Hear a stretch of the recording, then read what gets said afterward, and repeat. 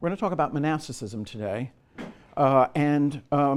Monasticism in the popular imagination, and accurately, is linked to learning. We all have this image of monks quietly copying manuscripts, and those manuscripts being how the learning of the ancient world was transmitted. We're going to talk a little more about that when we come to near the end of the course on intellectuals in the court of Charlemagne. But monasticism and learning are linked in our mind, but they are not intrinsically linked. There is no logical reason why monks should copy manuscripts.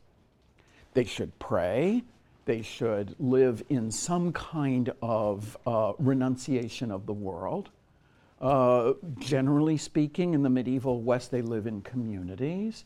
Generally speaking, they're engaged in a kind of corporate rather than individual prayer. All of these things follow from the way monasticism was conceived. And the major text, though not the only one, but the most influential text about how monasticism was conceived is the 6th century Rule of St. Benedict. The Rule of St. Benedict has some possible references to sacred reading, as it calls it, or to some kind of program of knowledge. It assumes that the monks are literate, for example, a lot to assume at the time. But nowhere does Benedict say, please preserve the classical tradition by being scribes and writing in the scriptorium. So how does this come about is one of the problems that we will deal with. But what we're really interested is monasticism without the learning. And the reason we're interested in that is not only is this the prevailing spiritual movement of the early Middle Ages, but it has a tremendous influence on society outside the monastic walls. Because central to our discussion is a paradox. The paradox is that while the monks are trying to escape the world is following them. The world is very interested in their prayers because their prayers are thought to have a powerful, real world, this world effect. So as the monks become more distant from society, God hears their prayers with more and more sympathy. Therefore, their prayers have a kind of power, a power to benefit others. This notion of power is like some kind of, almost electrical utility. They're building up an incredible amount of electricity, if you want to call it that, or let's say spiritual energy, to be more accurate. Way more than they need. Way more than they can consume. They're like some little Persian Gulf state that is producing 10% of the world's oil. There's no way they can use all of that. In this case, then how does the surplus get distributed?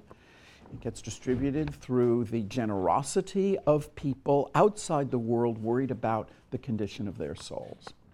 The notion that I, possessor of spiritual reserves and spiritual power, can pray for you, sinful knight, sinful king, sinful merchant, is called intercession.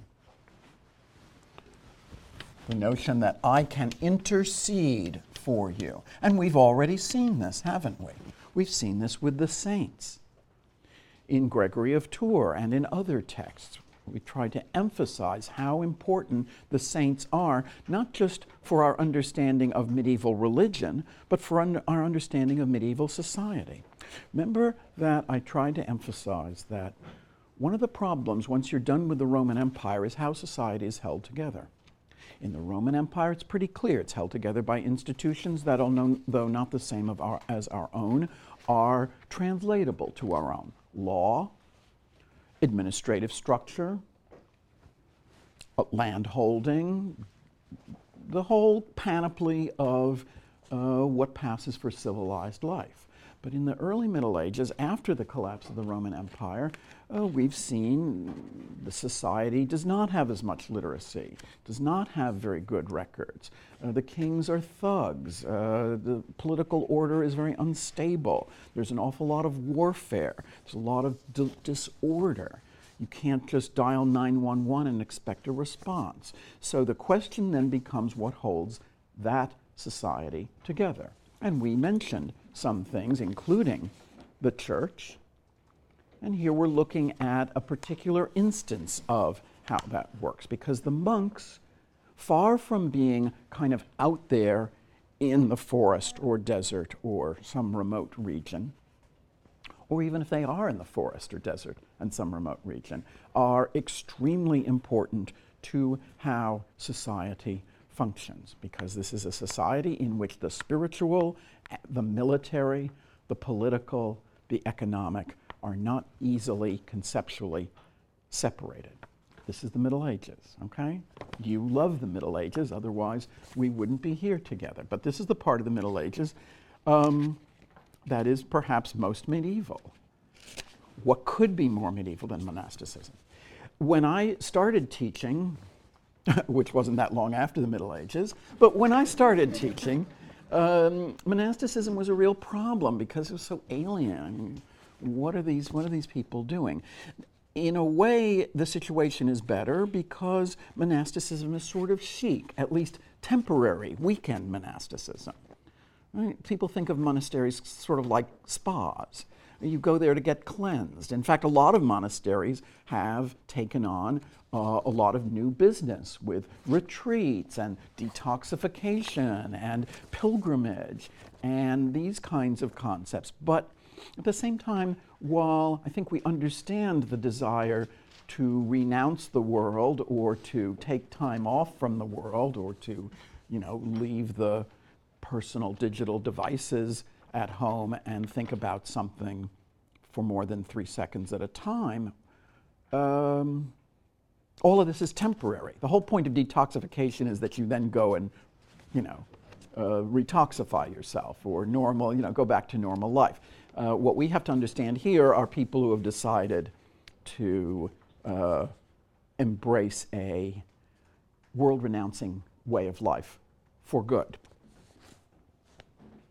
Now, monks, therefore, are clergy. They are professional members of the church, but they're not priests. It's key that you understand the difference. Priests interact with the laity. Laity are people who are ordinary people, believers, but not clergy. The priests interact with the laity through Mass, the performance of the sacraments, things like baptism, a little bit later than this period, confession,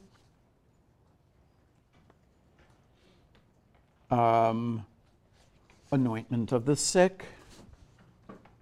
These are things in which the sacred is conveyed from the spiritual world to lay people via priests. Priests are, in that sense, the intermediaries between the divine and the material.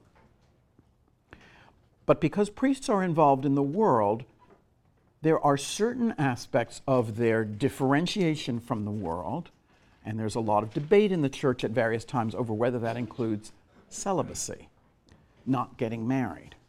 In the era that we're dealing with, there are married priests, or there are priests who are more or less married, and then there are priests who are celibate. But monks are not supposed to interact with the world. They are leading a life of contemplation and self-denial. True, they cannot focus only on their own salvation, because that would mean ignoring the Christian's duty to others. One of the problems about being a contemplative in the Christian tradition is as soon as you say something like, "Boy, I am really contemplating great today," or wow, I am really seeing the mysteries of the universe, or I can't believe I haven't had anything to eat or drink for 3 days and am feeling great. You're falling off, you're falling away, you're selfish, you're taking pride in your own accomplishments. So from the beginning is the notion that the monks have to abandon everything, including self-satisfaction. In fact, even most importantly, self-satisfaction. And this is where Benedict's notion of humility comes from, which is very strong in the rule of Saint Benedict. Where does this desire to rid oneself of the world come from? It's very strong in Christianity. It's all over the New Testament. That is actually part of the Christian message. It's awkward because most people don't follow that, including most people who are believers. They don't, in fact, give away everything they have to the poor and follow Christ. They don't renounce the pleasures of life, of the flesh, and so forth. But that is sort of what they are telling you to do. The first monk, the first guy who we know of to decide to run away to the desert and lead a life of contemplation is St. Anthony of Egypt. Well, Anthony, you know how to spell that. He lived from 251 to 356. I have trouble believing this. The sources are pretty good. I have trouble believing that anybody could live to be 105 in the Roman Empire, or indeed at any time before 10 years ago or so. But there it is. At least we know that in 270, he heard the saying of Jesus in a church, "Go, sell all you have, give to the poor, and follow me." And he followed this literally. He established himself as a solitary hermit in Egypt. And Egypt is a great place for monasticism because Egypt has a very narrow strip of incredibly fertile land on either side of the Nile. The Nile, which until the building of the Aswan Dam flooded every year, and its silt that it brought down from its sources was so rich that it created this marvelous soil on which all sorts of things could grow. But once you got beyond that limit, you were in the desert. So you have absolute and total, really, kind of Sahara-like desert, very close to fertile land, the best land of the Mediterranean. So that you could have a kind of interaction between, it's not like you decide that you want to be a hermit and you live in Manhattan. And you drive and you drive and you drive, and you're just like in Long Island, and you're in the suburbs, and then you're in the exurbs, and then you're in sort of gas stations and strip malls, and then you're in the Hamptons. It's very, very hard. You can actually, if you go north, pretty soon you'll get, if not hermit country, at least a decent isolation. Of course, the problem with New York is that it's really cold. It's great to be a hermit in September. But the Adirondack hermitages present problems in the winter. Egypt is hot, all right, but certainly no exposure to cold problem. Anyway, the first monks are in Egypt, and they're known as the Desert Fathers. Often they live alone as hermits, but sometimes they live in communities. They have their own cells in these communities, but they can come together for prayer or for some sort of spiritual companionship. What's interesting is that right from the start, these hermits or first monks appealed to the people who had no plans to become monks. They appealed to the people of the cities of Alexandria or Thebes, etc., of Egypt.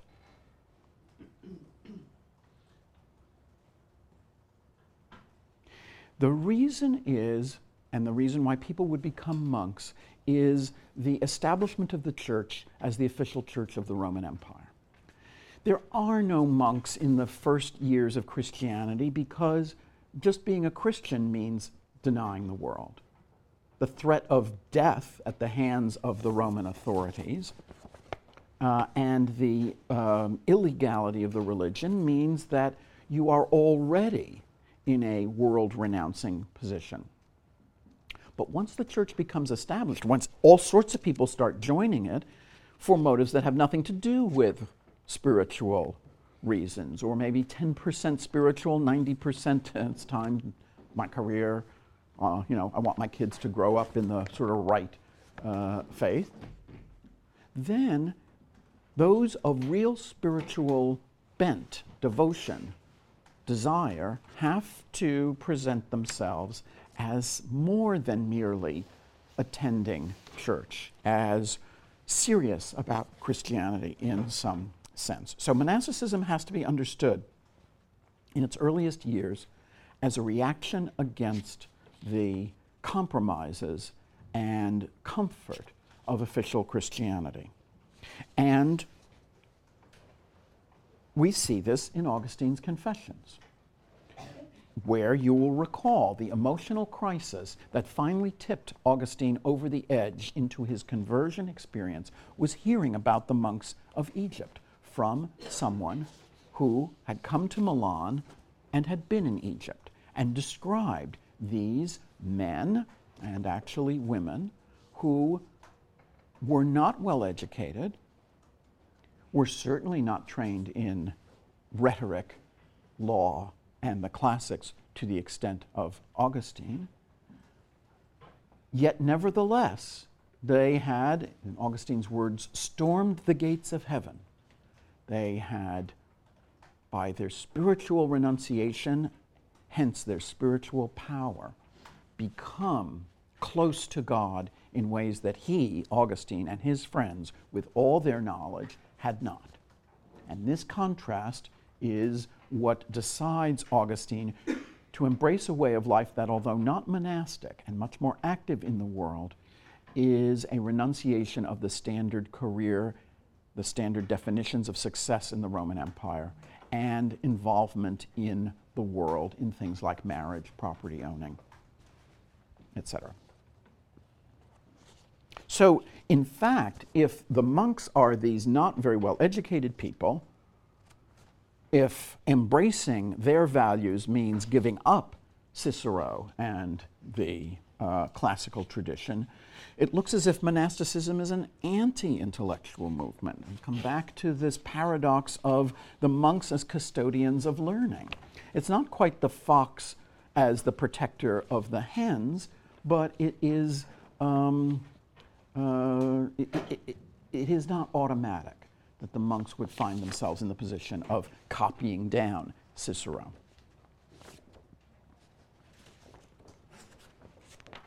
So the first forms of monasticism are those of the Egyptian desert.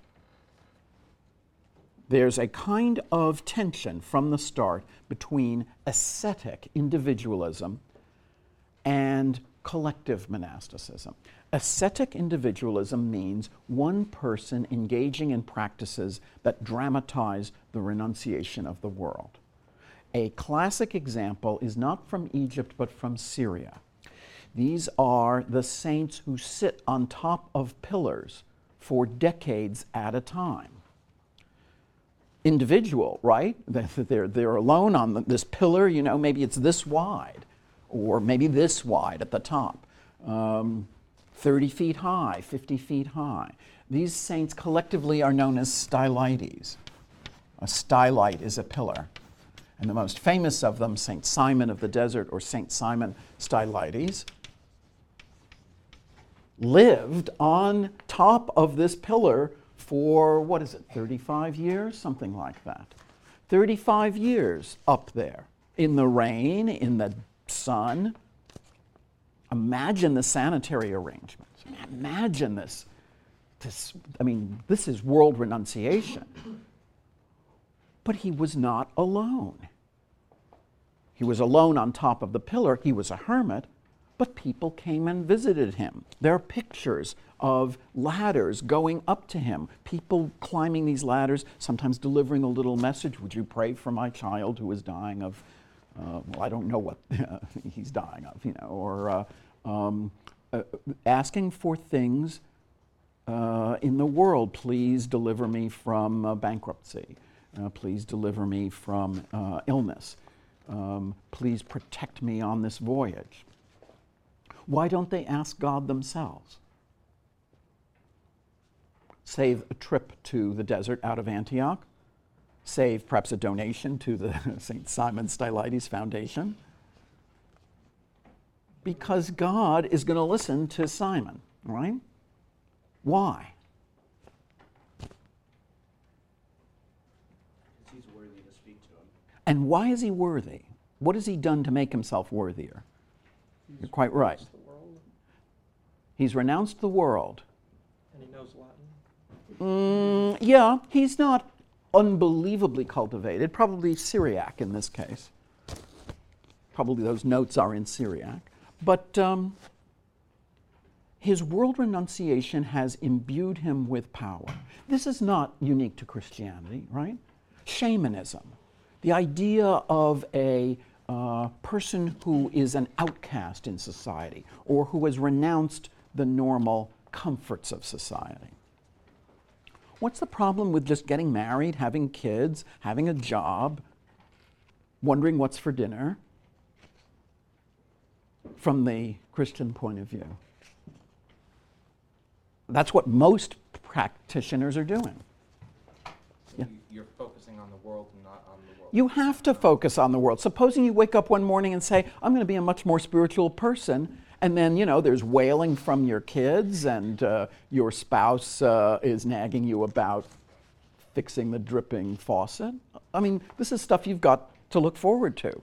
Most of you. I don't expect you to go into monasteries, but this is a distraction from what the New Testament tells you to do. The New Testament doesn't say, go ahead, be happy, amass property, get a great job, make a lot of contacts, get ahead, have a bunch of children, get them into good schools, get them coaches for the SATs and so forth and so on. If you have done that, because you just got trapped, one thing led to another, and here you are. If so far as you have spiritual anxieties and desires, then you're going to want to have a patron. You're going to want to have someone who can intervene with you, just like way back when you had somebody write a letter of recommendation because they were on the board of some company or they had some influence. Here, your patron is a spiritual patron, and it is monks or hermits. So the role of the holy man in society is of somebody who has a heroic ability, denied to most ordinary people. This is a spiritual superhero who, like comic book superheroes, isn't just a superhero for his own benefit, doesn't just fly around because he likes the sensation of flying around, but who helps those who are weaker than him. And the intervention of somebody, a very important saint like Simon Stylites, transcended the merely curative. Simon was without fear of the emperor, for example. What could the emperor do to him that was worse than living at the top of a pillar, after all? The Emperor Constantius, one of the sons of Constantine in the early 4th century, was going to punish the city of Antioch for defying the tax collectors. The tax had been collected in Antioch. There had been a riot. Lots of people were killed. Normally, you'd expect the wrath of the emperor to come down on this city and punish it very severely. Simon was able to intervene with Constantius to prevent this from happening. Constantius listened to him because he was a little scared of him. People are a little scared of those who are not only not playing the game, but who are playing a different game according to unique and very difficult to imitate rules. So there's a paradox here. Again, as the withdrawal from society becomes more dramatic, the imputed spiritual power becomes greater. If Simon's renunciation were limited to something kind of like small. Suppose he became a vegan. Would people believe in his power? And then this brings up the question of, then, what is the power of the rule of St. Benedict? If you read the rule of St. Benedict, there's nothing in there about living outdoors all the time at the top of a pillar. There's nothing about extreme asceticism. Yet Benedictine monasticism would prove more durable than pillar sitting. It would prove more durable than the desert saints, even. Monasticism was brought to the West in several forms.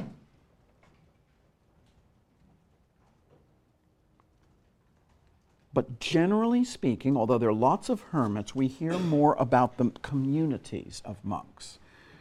Monks who live in an establishment. And beginning in the late 6th and particularly in the 7th century, a lot of monasteries were established in rural parts of Europe, rural or small town parts of Europe. Places like St. Albans in England, which is not far from London, or Bede's Monastery of Jarrow in Northumbria, more remote, or Fulda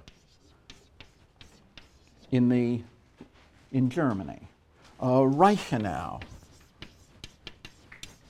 a monastery in southwestern Germany on a little island in Lake Constance.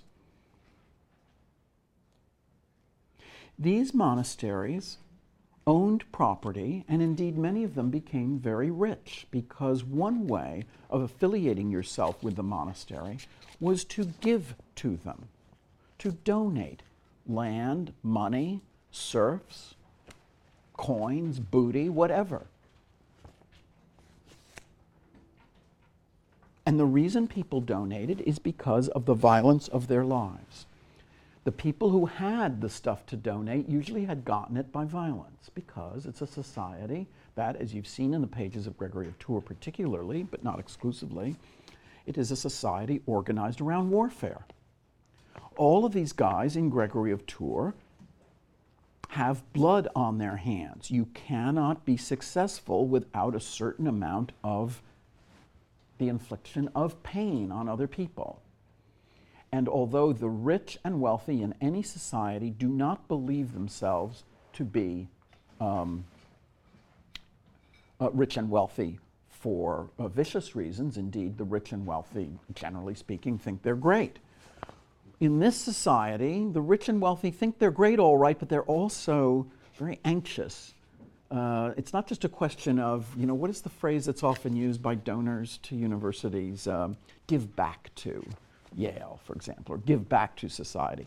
It's not just a question of giving back to society. Yes, I made $40 billion, so I feel I need to give back something. It's a question of, I'm going to hell. What can I do? I know I'm going to hell because, I killed 80 people in the course of just, business deals. The closing of this deal required that 10 people be killed. Or 500 or 2,000. So there is a symbiosis, to be cynical about it, and as you know, I'm not really a very cynical person. I hope that has come through. I hope it's come through that I'm a really idealistic, even naive. But if you'll forgive a moment of cynicism, there is a symbiosis between the monks, who are amassing this huge quantity of spiritual energy, and the leaders of society who are amassing this huge quantity of sins. It's a natural trade agreement. So there are paradoxical consequences of monastic wealth. As these places get richer and richer, they become too important to the kings, the leaders of society, just to be left to a bunch of weird, world-renouncing hermits. They start to be administered by people who themselves are from high families, of high lineage.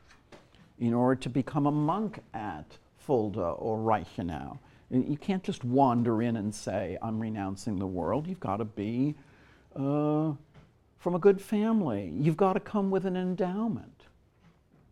Generally speaking, to get into Reichenau as a monk, the family's going to have to pay a huge amount of property, money, some form of wealth that endows that monk. So at some point, maybe people will stop believing that Reichenau is such a great place. Maybe they'll stop believing in its spiritual energy. This would happen later, but not yet. Not yet. The preservation of the monasteries and their growth and success is due to the rule of Saint Benedict.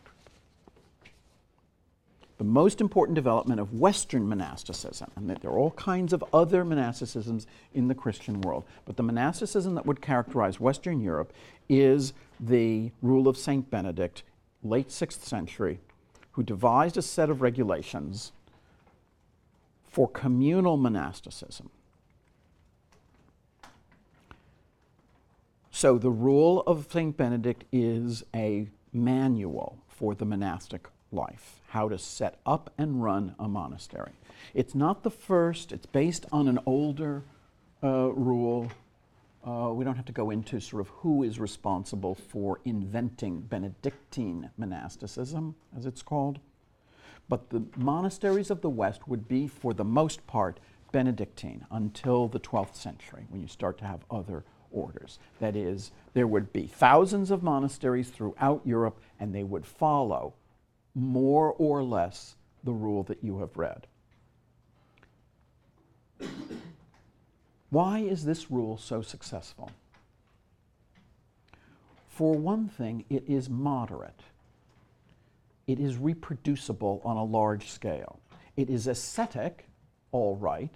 It does involve giving up a lot of things, but not to an extreme, not to be compared to the life of a desert hermit or a desert pillar sitter, or the harsh monasticism of the Irish tradition. You don't have to go to some little island that's, 1 square kilometer large and out in the middle of the windy Irish Sea and build some little beehive hut and live there. Ascetic monasticism of the extreme sort is all over the place because hostile environments are all over the place. Now, it's not as if Benedictine monasteries are all located in cheerful, hilly, fertile countryside, but a lot of them are. A lot of them are located in productive land, but more important than that, they require a certain kind of asceticism. The asceticism of a Benedictine monastery is renunciation of self in favor of the community.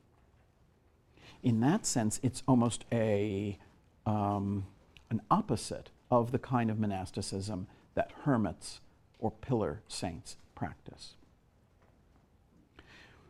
What is ascetic about a Benedictine monastery is not only the celibacy part, or the prayer part, or the isolation from worldly stimulus part, but the fact that you're not alone most of the time.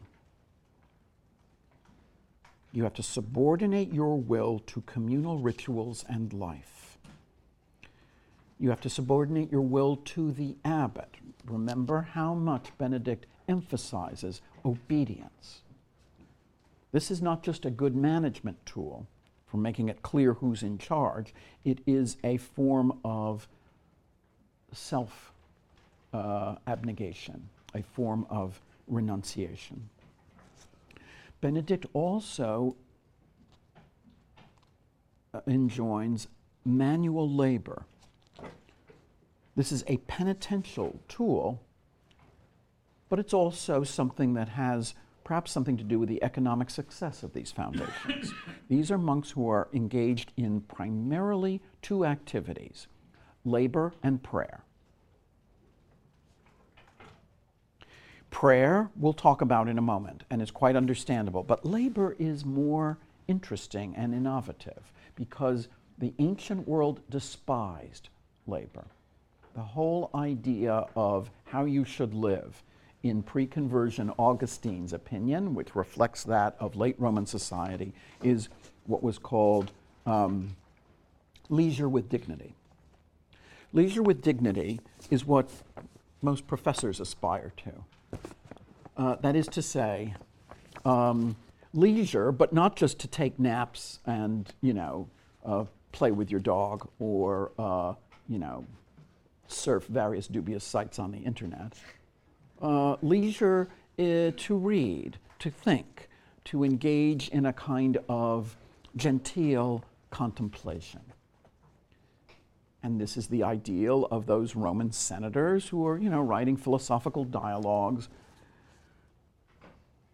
But work, actual work, is degrading, horrible in the ancient world, not to be engaged in by anybody who could call himself a gentleman.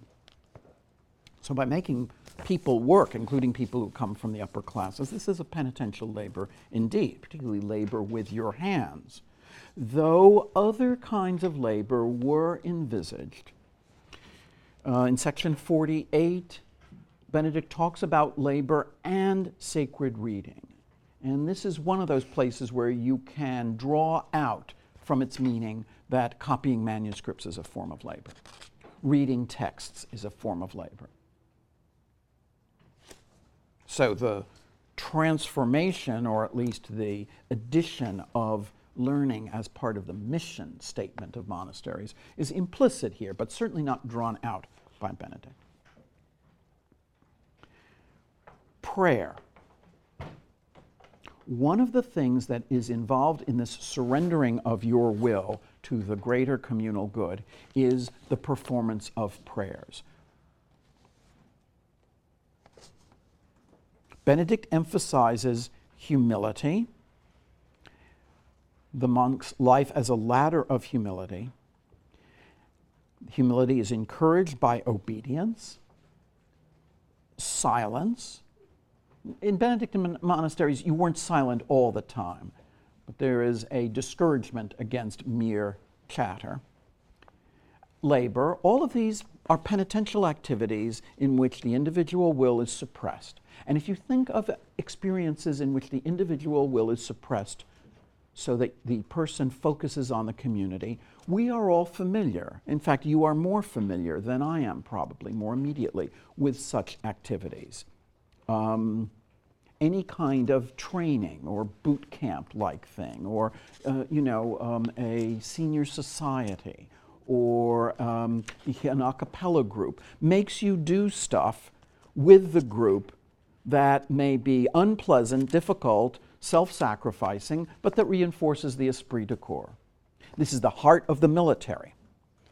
Military beats you up in order to make you focus on the group. And many other organizations, including businesses, this idea of going out into the mountains and, turning you loose with a tent and some rope and seeing which groups are able to survive, or, whatever they do. This is part of this kind of training. It's not just to train you into depending on other people. It's to train you into focusing on the success of the organization or group as opposed to your own aggrandizement. The difference, again, is you come back from the little upward bound experience, or you come back from the retreat, or you come back from the scavenger hunt. In this case, this is your life.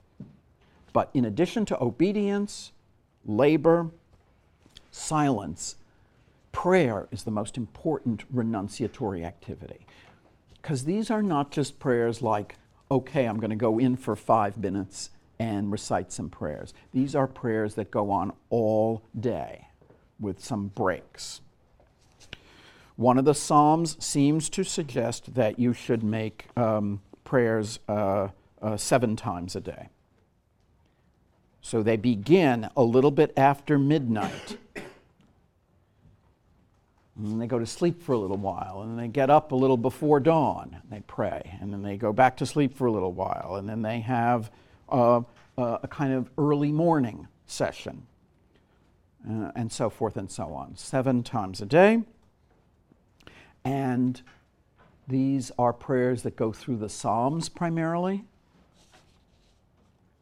Different monasteries have different liturgies. A liturgy is a kind of ritual cycle. Some monasteries have more prayer and less contemplation, or less prayer and more work. But they all are engaged in the performance of group prayers, not individual, but the community. And these go on and on and on, and they take on a kind of rhythm, or a monotony, or a kind of visionary power that such experiences can convey. And it is these prayers that are what are really storing up those spiritual reserves I was talking about as characteristic of monasteries. There's this tremendous power that all these repeated prayers have that cannot be duplicated outside the walls of the monastery. So this heavy round of prayer involves a significant sacrifice of comfort and of the self. This is a kind of sleep deprivation. Monks never really quite make up the sleep deficiencies. They sort of stagger into matins, as the first hours are called, or lauds, the pre-sunrise hour. But this is very impressive to the outside world. The outside world, the donors, love this. They love the buildup of these prayers, and they will like the prayers to take place in a nice space, rather than having the monastery church being some kind of, dank or fire trap wooden structure. They'll build beautiful churches for them, and beautiful dormitories for them as well, and beautiful refectories for them. If you're a donor, you would rather that the stuff that you're donating for take place in nice surroundings. Donors like it if the lawns at Yale are well clipped, right? And I think I've said this before, the closest thing to a monastery is a college, with some obvious differences. But communal living, the quadrangle is like the cloister, focused in on itself, the emphasis on the group, identification with the institution, the notion that your activities will benefit society, not so much your prayers, but all that great research we're allegedly doing.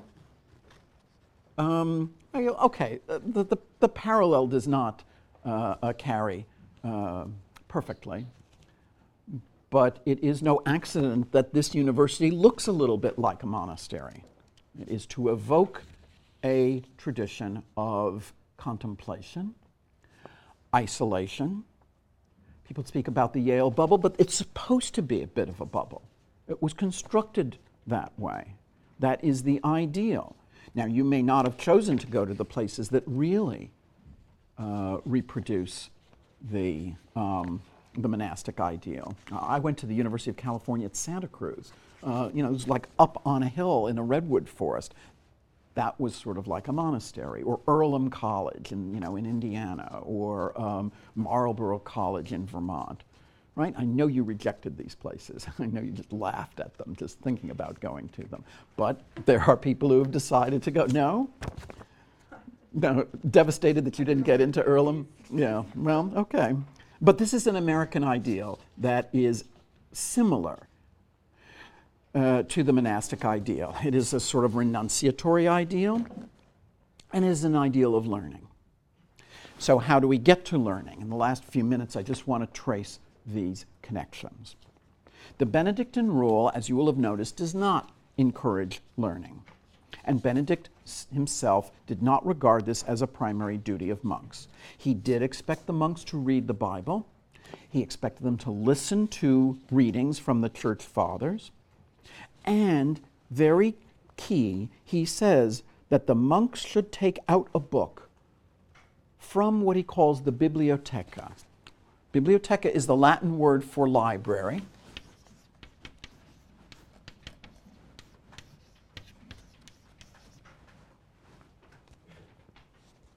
It's not clear when monasteries had libraries,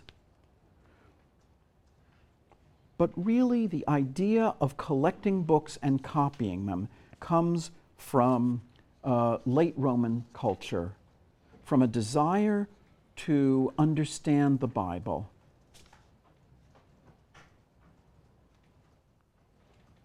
and from a transformation of that world of cultivated leisure, where the intellectuals, like Augustine and his mentors, were the custodians of learning, to a world in which the clergy, and particularly the monastic clergy, were the custodians of learning. Because the monks had three key elements. They had learning, that is, they were literate. They had time, even though the prayers consumed a lot, they're not in the world, and they had wealth.